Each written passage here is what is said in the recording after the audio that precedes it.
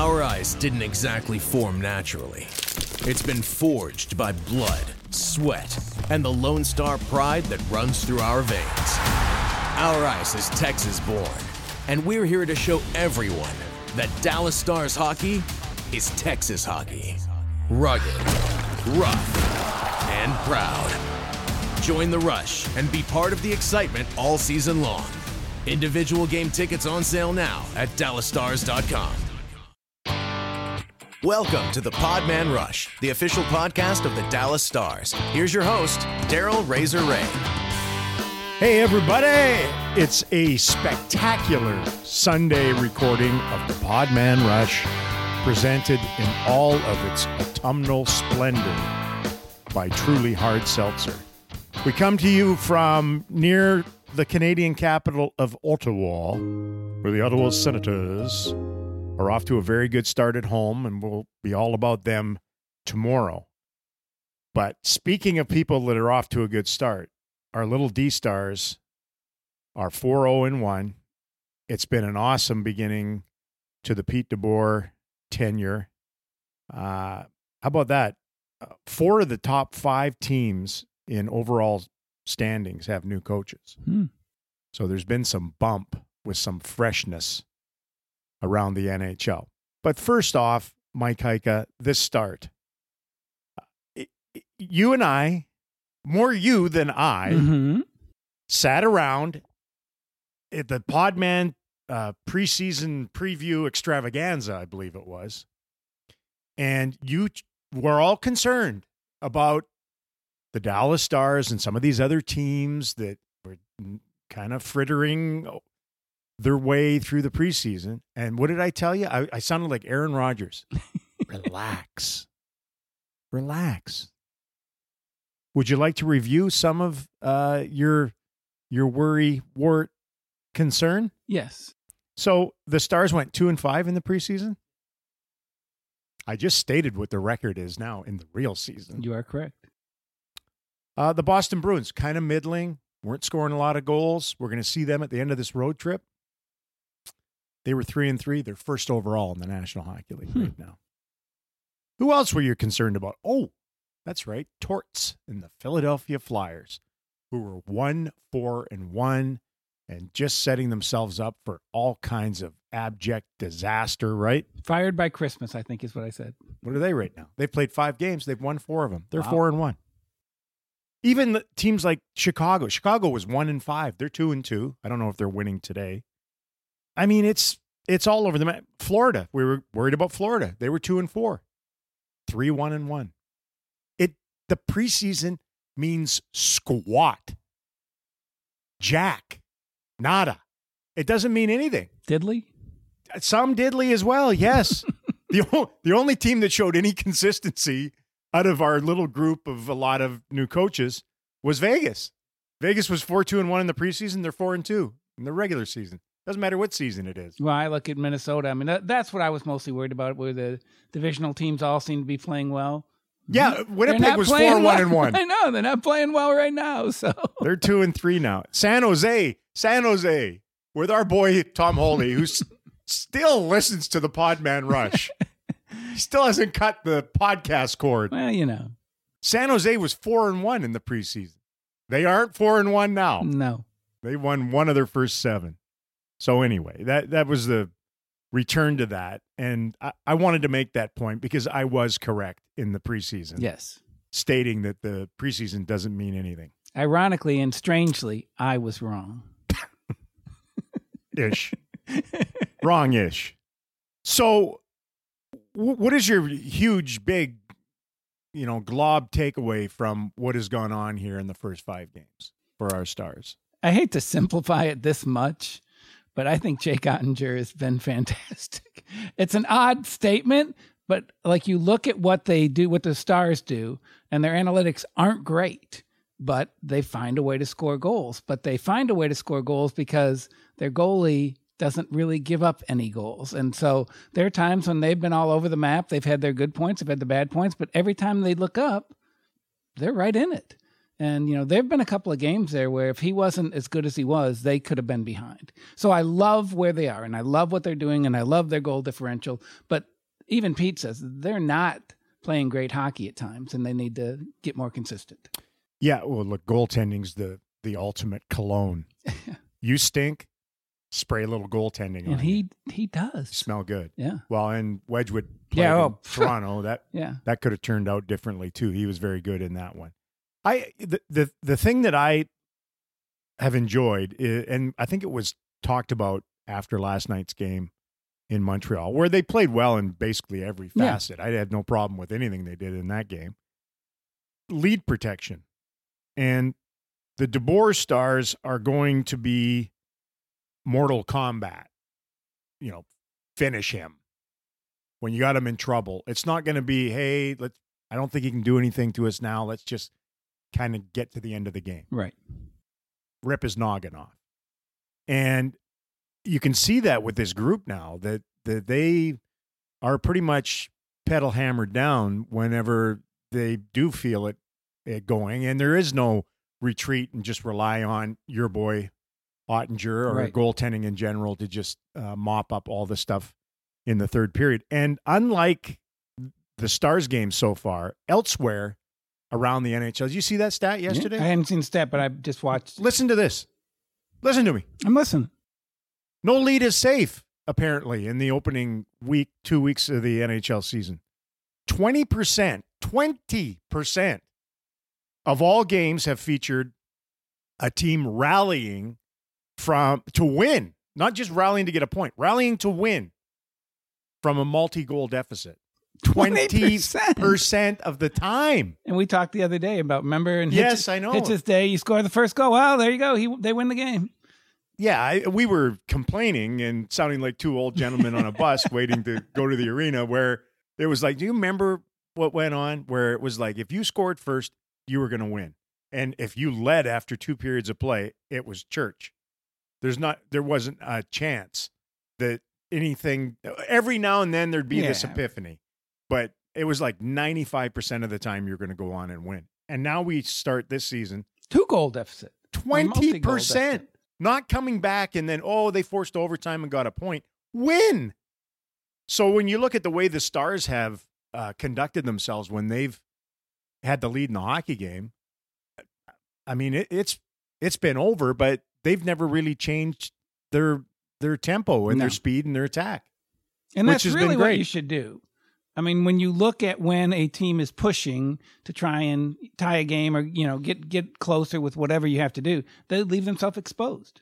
So if you're just sitting back and not taking advantage of that, then, you just ice or send it down, cycle around. Slow it. And then you're not really taking advantage or making them be scared whatsoever. Yeah. But this group seems to make them be scared.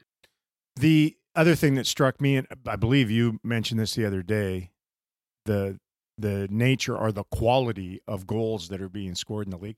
I got into my hotel room here late last night, and I flicked on. That guy fell asleep for a moment on the train, and I couldn't sleep, so I turned on, watched highlights, and it was one pretty skill-tacular goal after another that was being scored, and it was resonating with me what you had said, because I don't look at goals as fancy as you do because I'm a former goaltender. I don't like them, but it has been pretty neat. And the team they're going to face here tomorrow is lighting it up on home ice and scoring some beauties. So. You made a good point the other day in that a lot of these guys, that's what they work on all the time. Yeah. Jason Robertson, he wants to score every shot in practice.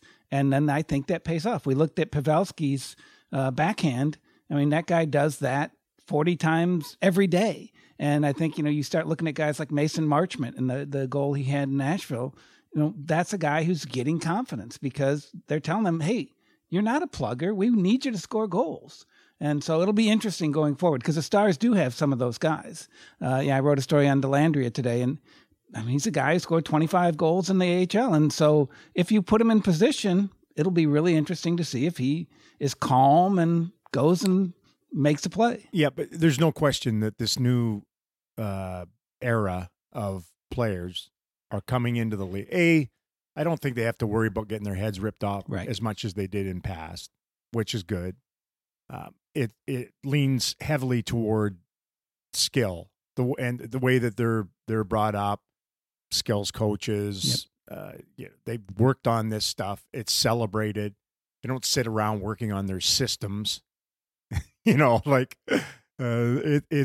more individual than it's ever been. And that, to me, that's a good thing. Yeah. It's a team sport. It's one of the ultimate team sports. But for it to grow and evolve, it has to be more. There has to be more individual wows that come out of it. And we seem to be getting that. And although it's the new generation that's doing it, it's the old generation, old dude that stole the show last night in Montreal in Joe Pavelski. He truly does defy what is supposed to be going on in your late 30s. Yeah. It just, I remember we used to sit there and someday you'd think it's probably going to catch up to him. I don't know. No. Maybe not. But we would watch guys in past and it was like, ooh. And it happened quick. It was like, nah, those hands. Forget about speed in that. Just the hands left them. All of a sudden, they just had oven mitt gloves on and couldn't do anything in scoring areas, whereas before it was just like, bang, automatic. But in a game where speed is the thing, he has this cagey mental approach and a work ethic to prepare that shows up from time to time with what he did last night, the Hattie in Montreal. And I think what the numbers, the fact that he's done it so consistently, like that's the one thing I say about Robertson. I mean, this is a guy who's a point-a-game player for a season and a half, and that's hard to do in the NHL. Yeah. And the same with Joe. These are the best numbers of his career. He's in season, 17? Yeah. And he is posting point per game, the best numbers in his career. And like he played with really good players in San Jose. And he played for this coach with this style in San Jose. And yet, I think it's phenomenal. The power play is so perfect for him. Yeah. You can just see that he is just a perfect player for a really good power play. Yes. Because he's smart and he's crafty and he's as good setting other people up as he is scoring himself. He has a bomb of a shot if he wants to use it. And he has some of the best hand-eye coordination that any player in any era has ever had in hockey. Yeah. So those things are all important when you're in that scenario. And I believe, and you've seen it on television, I'm sure fans that are listening have seen it on television. Like he is like having a coach out there at the same time. Not, he's not out there, I don't believe, telling them, forget about what we were supposed to, why don't we do this? It's just tons of experience, really bright guy, supreme hockey IQ. And the kids obviously are just, sopping it up. And so are some of the other veterans around him. It's like, let's do as Joe does and says, and good things will probably flow from it. So, yeah. The other thing he has is athletic arrogance, where he wants to be the best on the ice and he wants to win a Stanley Cup. And I think that hunger, you can feel it in the room. Like Delandria said the other day, or Wedgwood said the other day, there's a couple guys who haven't got a cup and we'd really like to make that happen for him. And I know that sounds like just, oh yeah, right, sure. But they really want to make that happen for Joe Pavelski. Yeah. I mean, I had that on my list of things too. Yeah. Like he needs a cup. Yeah. He's too great a player for as long as he's been, and he's been close. Some guys just deserve them. Yeah. It doesn't happen for some though. Look at Joe Thornton's probably done. He was the last old goat to register a hat trick. No surprise, right? The two Joes that were in San Jose. The stunning stat that came out of that last night though was like since Joe came into the league in 2006, right? 2006. Yeah. The only guys who have more multi-goal games in that span from when he came into the league till now are Alexander Ovechkin, who's going to break Gretzky's all-time goal-scoring number. He's won a cup. Crosby in Pittsburgh, who's won multiple cups. And Steven Stamkos in Tampa Bay, who's won multiple cups. Wow. It's those three and Joe. It's pretty good company. Yeah, it is. Good for him. That was neat last night. Yes. And in Montreal. Somebody said, I think RPR sent out the nugget that he's the oldest opposing player to ever register a hat trick against the Montreal Canadiens. Wow. I didn't know that. Yeah, so look at all the information I'm giving you today. You've been buried in your lion suckage for hours this afternoon. Well, for years, really. Speaking of the, now we switch to the neophytes, the youngster. What about Wyatt Johnston? Here we are, 5 games in. Yeah. What do you anticipate Jim Nill deciding to do with the 19-year-old? Because it's such a conundrum. Yes, it is. Would you scratch him one of these next 2 games? Jacob Peterson is just waiting to get in. I think it would There's a slip. Toby Peterson. Yeah, I like Toby Peterson. So did I. But Jacob Peterson is, 1, he's a good player. 2, he's just been waiting to get in. And 3, it wouldn't be the worst thing for Wyatt Johnston to go sit up in the press box and see the game from a different angle. And then that also gives you another day or 2 to make your decision. I asked DeBoer about changing, whether he likes to leave winning lineups alone. Right. And he gave a great answer, and he was like, I think a lot of times in our position we can overthink things, and we start moving things around, and then you screw up a good thing. Right. But I do look at Jacob Peterson, and I do look at Joel Hanley, and I'm like, warm-up's warm-up. Right. At some point, they need to get into a game again. And you got back-to-back games upcoming in Ottawa and in Boston, and maybe there's an opportunity there. But, I mean, they have 9 games to make a decision on Wyatt Johnston, to send him back to junior or to keep him. And this has been talked about for a while now. I don't know what the answer is. No. Every team seems to have this situation with a really talented young player. The assumption is he's just done everything he can do in junior hockey. Right. To go back there, you're not doing anything for his development at all. But you can't send him to the American Hockey League because it's not allowed under the CBA and the way things are now. You wish you could have one of those special cases. Each team could have one special case where they could put a player like him in the American Hockey League, and maybe even just for half the year or whatever. Yeah. But you do understand it from the junior hockey standpoint too, where, I mean, it'd be like saying you're Edmonton, and it's like, we'd like to have Connor McDavid back every night for our fans and that, but the national team decided they're going to keep him. Yeah. And you don't have him. You can't sell his jersey. You don't have him on display. You don't fill your building, all those things. Yeah. So it's not easy. I wish there was like a third option, though. Yes, I agree with that. And, I like your, quote unquote, I would call the waiver player or whatever, a guy who the one exception. Yeah, well, that's what they call it in junior hockey. If they want a younger guy at a certain age, I forget what it is. Is it 15 or 14? They have a category. I mean, they have to apply for it and all this stuff. And they have to live at their parents' house and everything like that, I think. Yeah. You look at the players that have, I think it's exceptional status. Isn't that what they call it? I think you're right. If you could do something like that, it would really help, because he is, well, I mean, he's looked good at times, but you got to be able, if you're Jim Nill or a general manager of one of these teams, somehow you have to crystal ball this thing and forecast, what is this kid going to look like in 2 months or 3 months? Right. And you're burning a year and you're doing all. Well, and again, are you ever going to get to a point where he's a healthy scratch for 5 games? You don't want that at all. It's the last thing on earth. Right. So then the other thing about Wyatt is he did miss a full season of junior hockey because of COVID. So if you do send him back, I understand he really, hit the peak last year and everything, but he still has World Juniors. There's a really good chance that team is going to have a good long playoff run. And those are 2 things that can make you a better player. Yeah.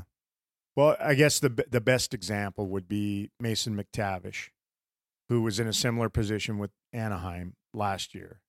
And he went back and went Memorial Cup, was the hero for Canada at the World Junior Tournament, and now springboard forward. It didn't hurt him. No.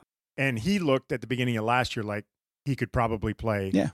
And at this level. So anyway, they got a few more games to let it just. The other good thing about this is so then the question becomes, well, who takes his place? Well, Peterson is an obvious choice, but then you look down in the AHL and they've got some guys who seem to be ready to push up. And I think that's a nice option to have when you're making the decision of, am I going to send away a guy who's been, playing in a skilled position? Yeah. I had my conduit, JJ McQueen, who's been with the Stars forever and player development, that unsolicited just sent me a text last night about Blumel. He's like, this guy has been incredible. Yes. And scoring, and he had a very good training camp, opened up some eyes, certainly got noticed in that. And that's just one guy of many. Yeah. Like they do have some pretty good depth, and it gives them options instead of, just looking at it and going, well, we're going to have to do this. We don't have really anything else or anyone else. You make a good point, though, about these youngsters that missed time because of COVID and, have to, and it stunted them. It stunted Delandry a little bit. Yeah, a little Probably bit. Ottinger. Yeah. They didn't get to, although Otter seems to have handled it rather well. I know you have to play in junior hockey and everything like that, but with Rich Peverly up there and everything, could he also use time in junior hockey to build his physical strength and do stuff off the ice that he might not be able to do on an NHL schedule? Yeah. Just something to think about. And then there's the argument that when you have a special young player like that, wouldn't you prefer him to be around your best coaching? Yeah, that's true. Which is at the NHL level. Yeah. So, nothing against the guys anywhere else, but they're in the NHL for a reason. Right. So, special teams. Speaking of guys that coach in the NHL, and Steve Spott and Alain Nasruddin have both done great work on both sides of the Stars special teams. The power play has had really good recent success. It kind of failed late last year and through the playoff series against the Flames. The penalty kill had a fantastic first year under Rick Bowness when he was the assistant coach. That first year with Montgomery, Ben Bishop in goal, a healthy Ben Bishop in goal. I mean, they were world beaters that year. But it has not been a strength in recent years outside of that one campaign.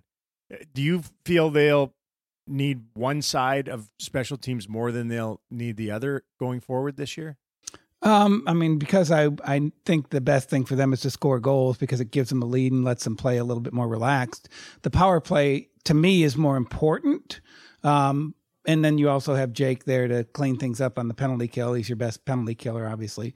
But I do think that the actual bodies they have here are really well suited to kill penalties. And we've seen with, guys like Kiviranta, like Delandria, where they're just taking these young guys and putting in fresh legs so that you don't have to use Jamie Benn or Tyler Seguin as much as, they have in the past. Well, that's the whole focus is to have some of your upper end. Rope Hintz would be another one. Like have your upper end offensive guys fresh to go play on offense. Yeah. Pavelski, I don't think he's played hardly at all this year, has he? And Instead he's a of really trying good penalty killer. Sort of spread it around or whatever. I always believe more on the defensive side of it, that your penalty kill, your power play wins games for you, and it's always exclamation point. Wow, they scored on the power play, and that was the difference in the game. And but there are so many times within a game that your penalty kill gets through a certain little segment that could have really changed the direction of that contest, and then it just gets overlooked, and it's like, whatever, they did this and did that. I think it's important.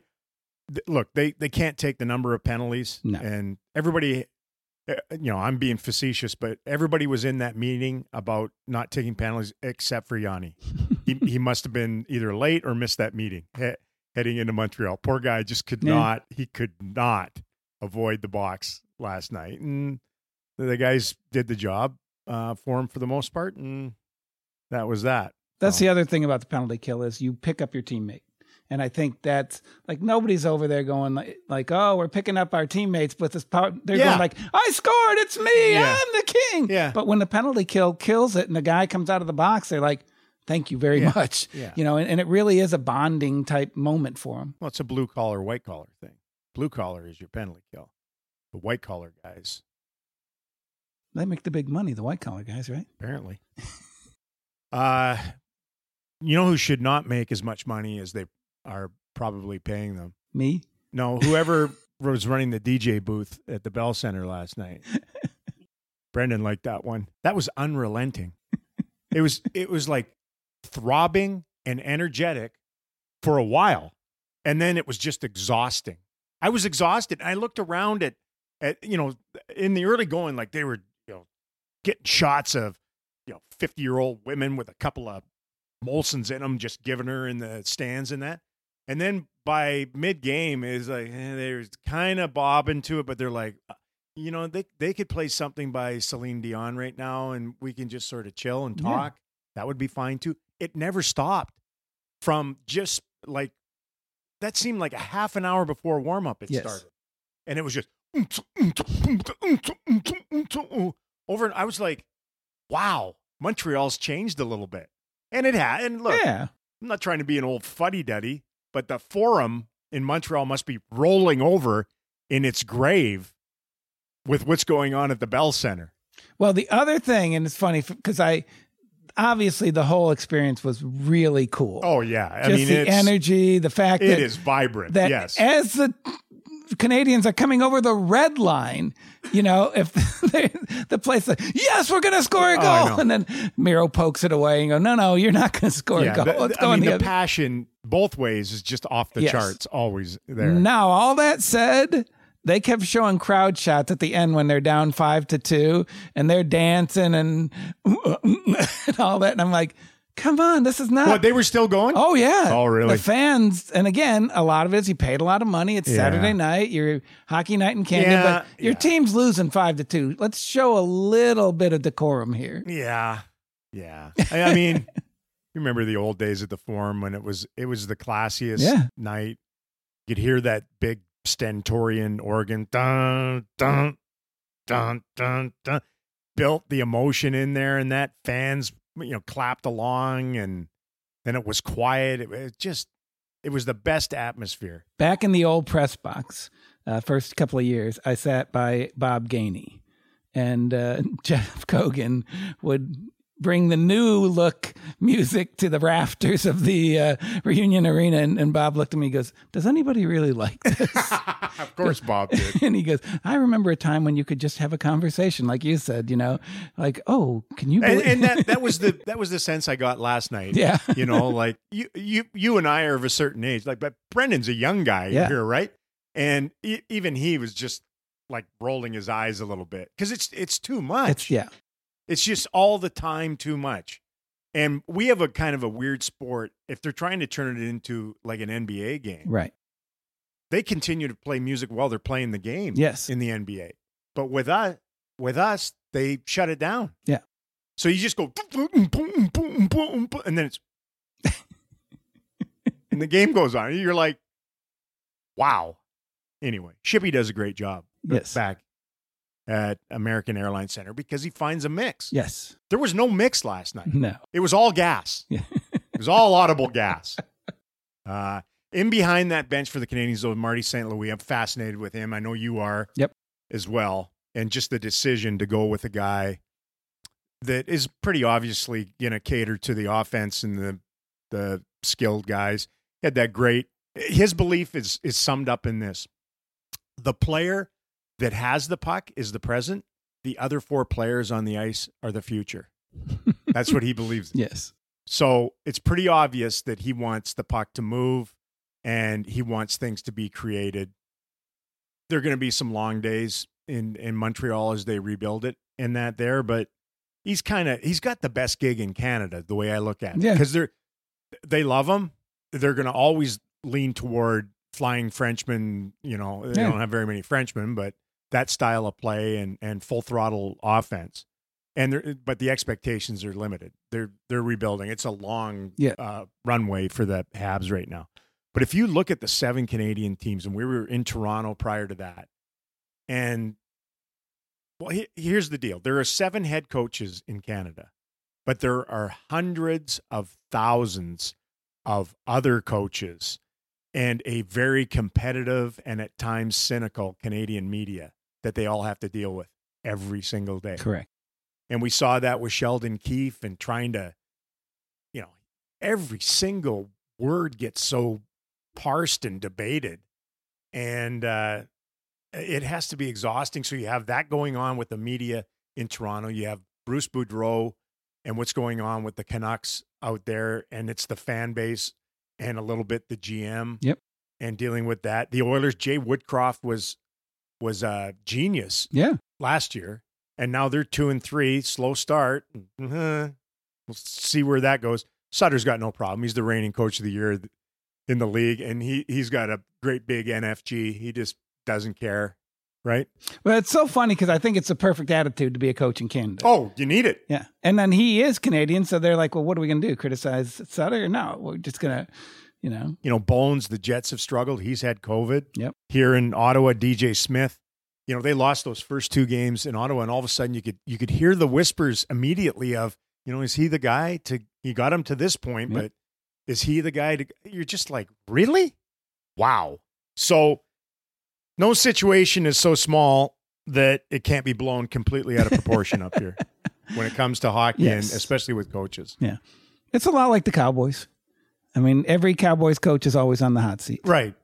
It's what they because do everybody down there thinks they know everything about the sport. Yeah. And no better. And it is, man, I give them a lot of credit for being able to get through. You couldn't be a coach for a Canadian team for a decade. No. You couldn't do it, No. I don't think. Well, heck, Scotty got fired, right? Like you couldn't do it. No. Hard thing. On to fun stuff before we talk about another coach. Maybe we'll talk about Pete first and first seasons. Because I am fascinated by this with DeBoer. His points percentage so far is like 900, isn't it? Yeah. With the Stars. Well, and then, you look at what he did in Vegas. Well, but that's what I'm saying. Yeah. That start in Vegas, they were 54-19-4 or 55-19-4. That's how they started his tenure there.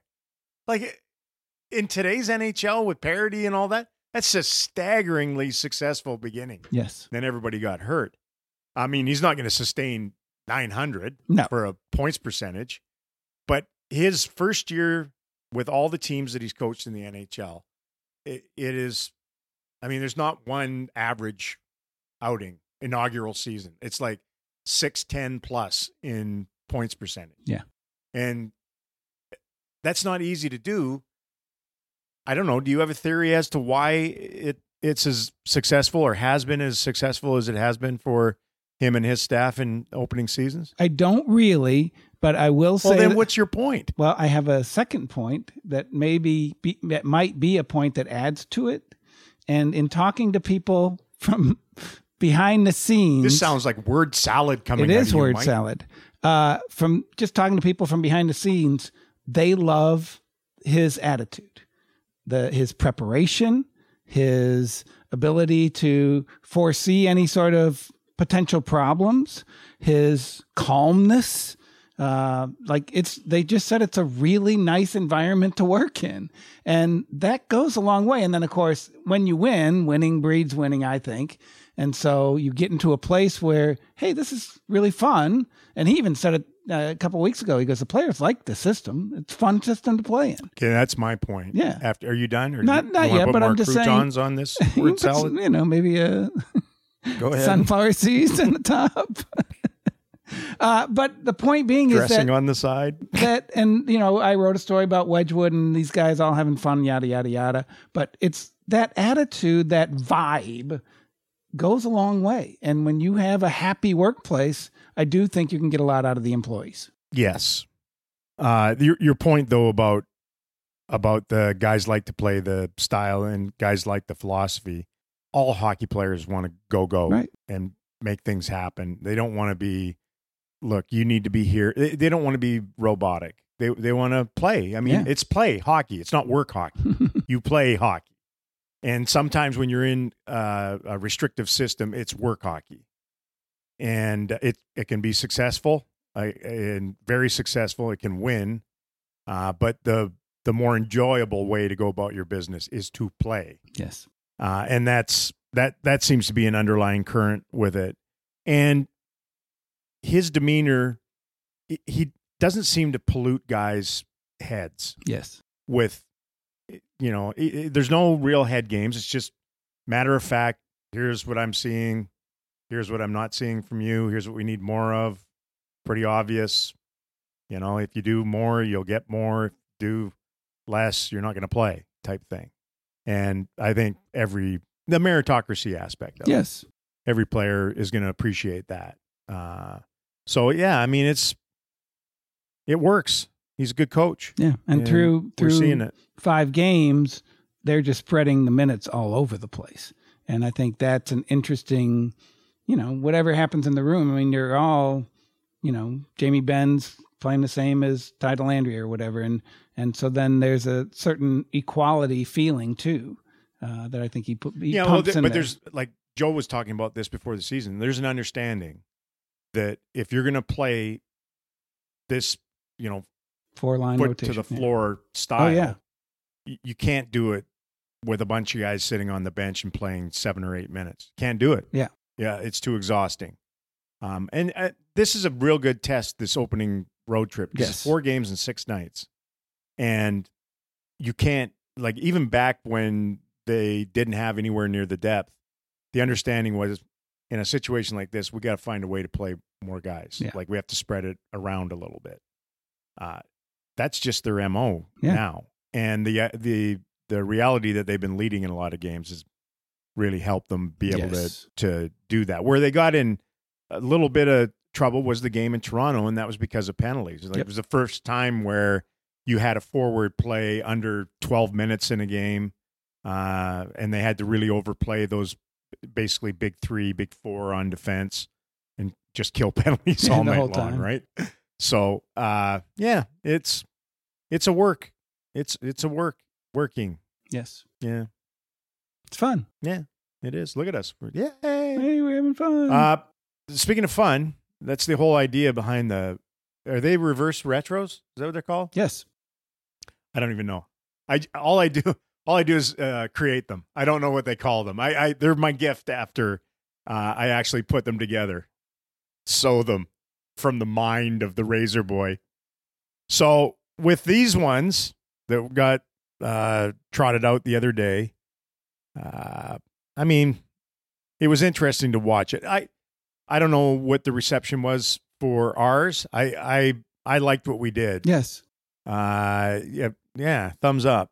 Went back to 93, the inaugural season in Dallas, and a little update to it, but a lot of memories from way back when in the old barn. The only 50-goal season in Stars history from a flowing golden locked Mike Modano.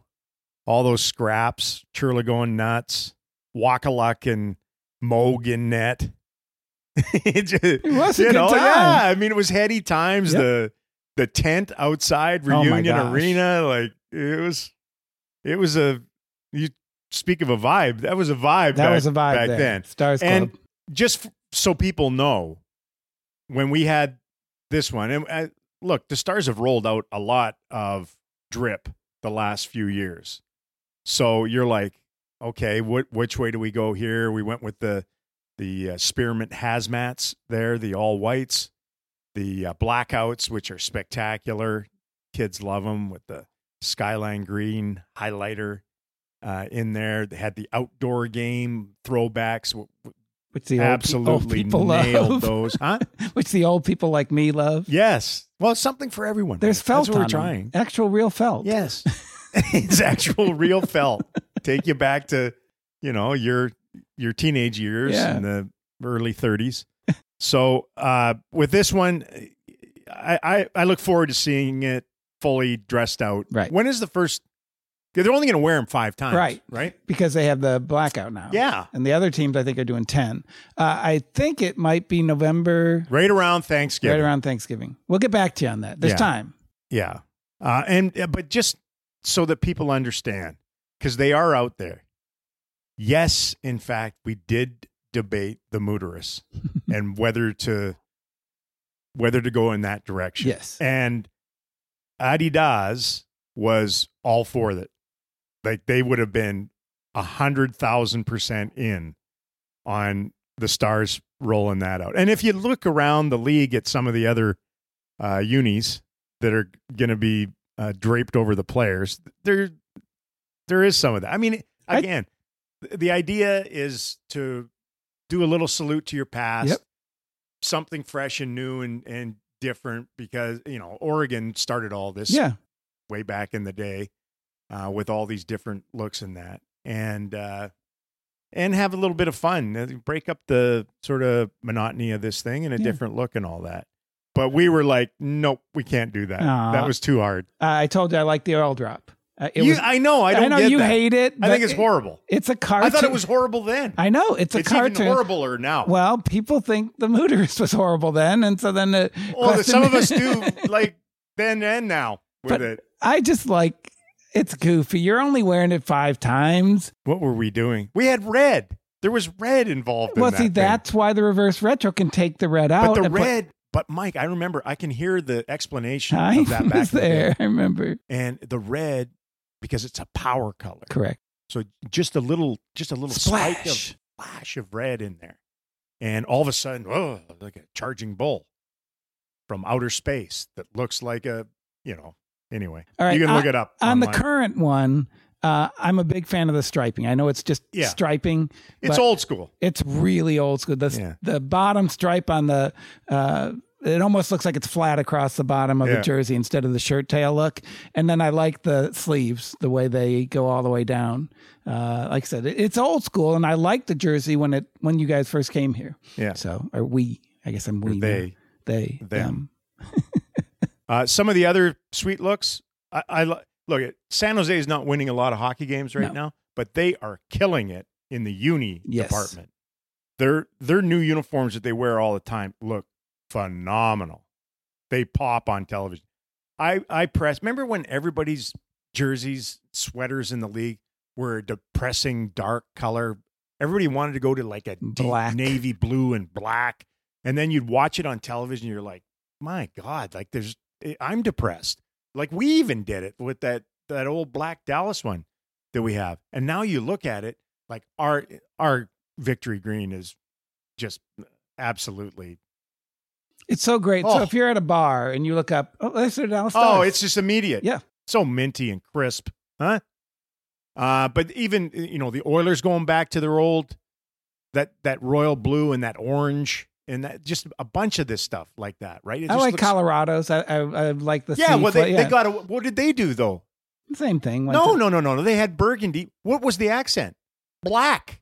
Their pants were black and their helmets were black, and they changed to that blue, and they won the Stanley Cup. I thought we were just talking. That's about how it happened. Reverse retro Colorado. Oh, I'm sorry. So they went with the Seals.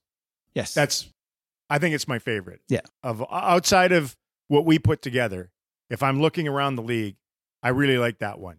Yes. I really do. It goes back to California Golden Seals, and just the colors look good. It's very retro. They're going to do well with that. I really like the blues. Yes, I'm with you. It's almost all gold. Brendan's not on board. With that huge musical note in the middle and that. Now, we'll see what it looks like when they get going on television. Right. Because some of these things can look really good on digital and in print, and then they get out there. Like, I bet Vegas's unis right now look really good live and that. But on television, that gold just looks like Dijon mustard. You know what I mean? Like it fades a little bit. It's lost in there. I'm getting lost in this discussion. The other one is the Canucks. You see that one? Yeah, I didn't like the number. I like the logo. What about Johnny Canuck on the? Johnny Canuck is one of the best logos ever. But why do you need to put this huge? It's a logger. Why do you need to put this huge number up here? I think it takes away from Johnny Canuck. Mike. Other than that, Mike, I love it. Yes, I do too. I like going the back number. to, they have the worst colors probably in the league or close to it. But the Ducks logo coming back. That's one of the best logos in hockey history. Mike, I'm glad we're not issuing points for this. I should probably be a part of the committee. You'd be No, it's pretty obvious. You and your velour corduroy suits were not invited into the inner circle. There was no room under the tent for you in defining this stuff. So the first game with them, warm-up music, back to that again. It better be metal. It better be metal. I agree with that. Huh? November 25th. Oh, November 25th. Bones is in town. We can play Corvette music. Yes. Yeah. Better be metal. Better be metal. Anyway. Super duper session today.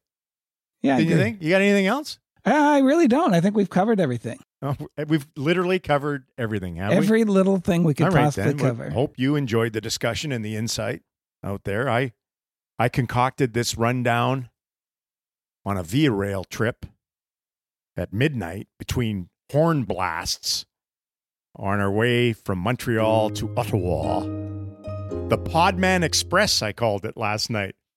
How about that? See what I did there? Yeah. The Podman Express. Tom Holy would be proud of you. I think he would.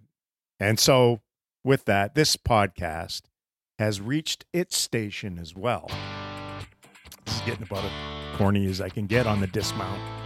And as you disembark, a reminder that the Podman Rush is presented by Truly Hard Seltzer. Choo-choo! You've been listening to the Podman Rush with Daryl Razor Ray, an official production of the Dallas Stars. To stay up to date on all things Stars, visit DallasStars.com or download the official NHL app today. Choo-choo! Want to stay up to date on what's happening with your favorite team? Now you can by signing up to become a Dallas Stars insider. With Gurionov in bed and a shot stop, Sagan rebound, score! Get the scoop on the latest team news, exclusive ticket pre-sales, contests, and much more, delivered right to your inbox. Ran himself right into him and scored!